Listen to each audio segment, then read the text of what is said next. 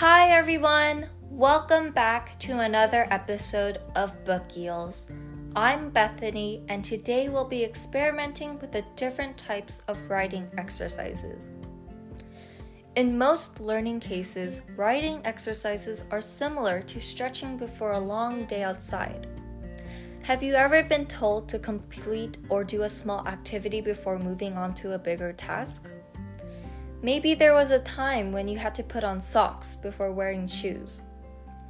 Well, all of those examples are just like preparations for the finale, where everything is warmed up for a big race. That is just what a writing exercise is supposed to do. As writers, a mini workout is a way for our brains to activate and be ready for a writing session. These little exercises don't have to be complicated or long, but some examples of a writing exercise can be a prompt, time writing, recreation, or even genre switching. The cool thing is, each and every style of writing can help in different areas. A pre-generated prompt can be helpful when it comes to inspiration, while timed writing can help with the current flow of creativity without stopping.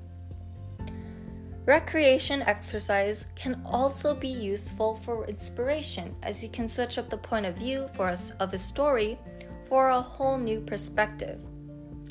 Respectively, genre switching is when you take a story and completely transfer the idea, character, or plot to fit one genre to another. One of my favorite ways to start writing is to take 7 random words out of a word bank and write a short story out of them. Sometimes this allows me to make great stories, while I may need to think harder for an idea that uses all 7 words. Nevertheless, implementing a short prompt or exertion where writers can brainstorm is a resourceful place for inspiration as well as critical thinking.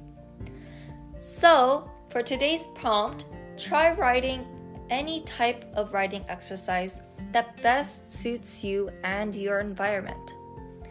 And as always, thank you for listening to Book Eels. Happy writing!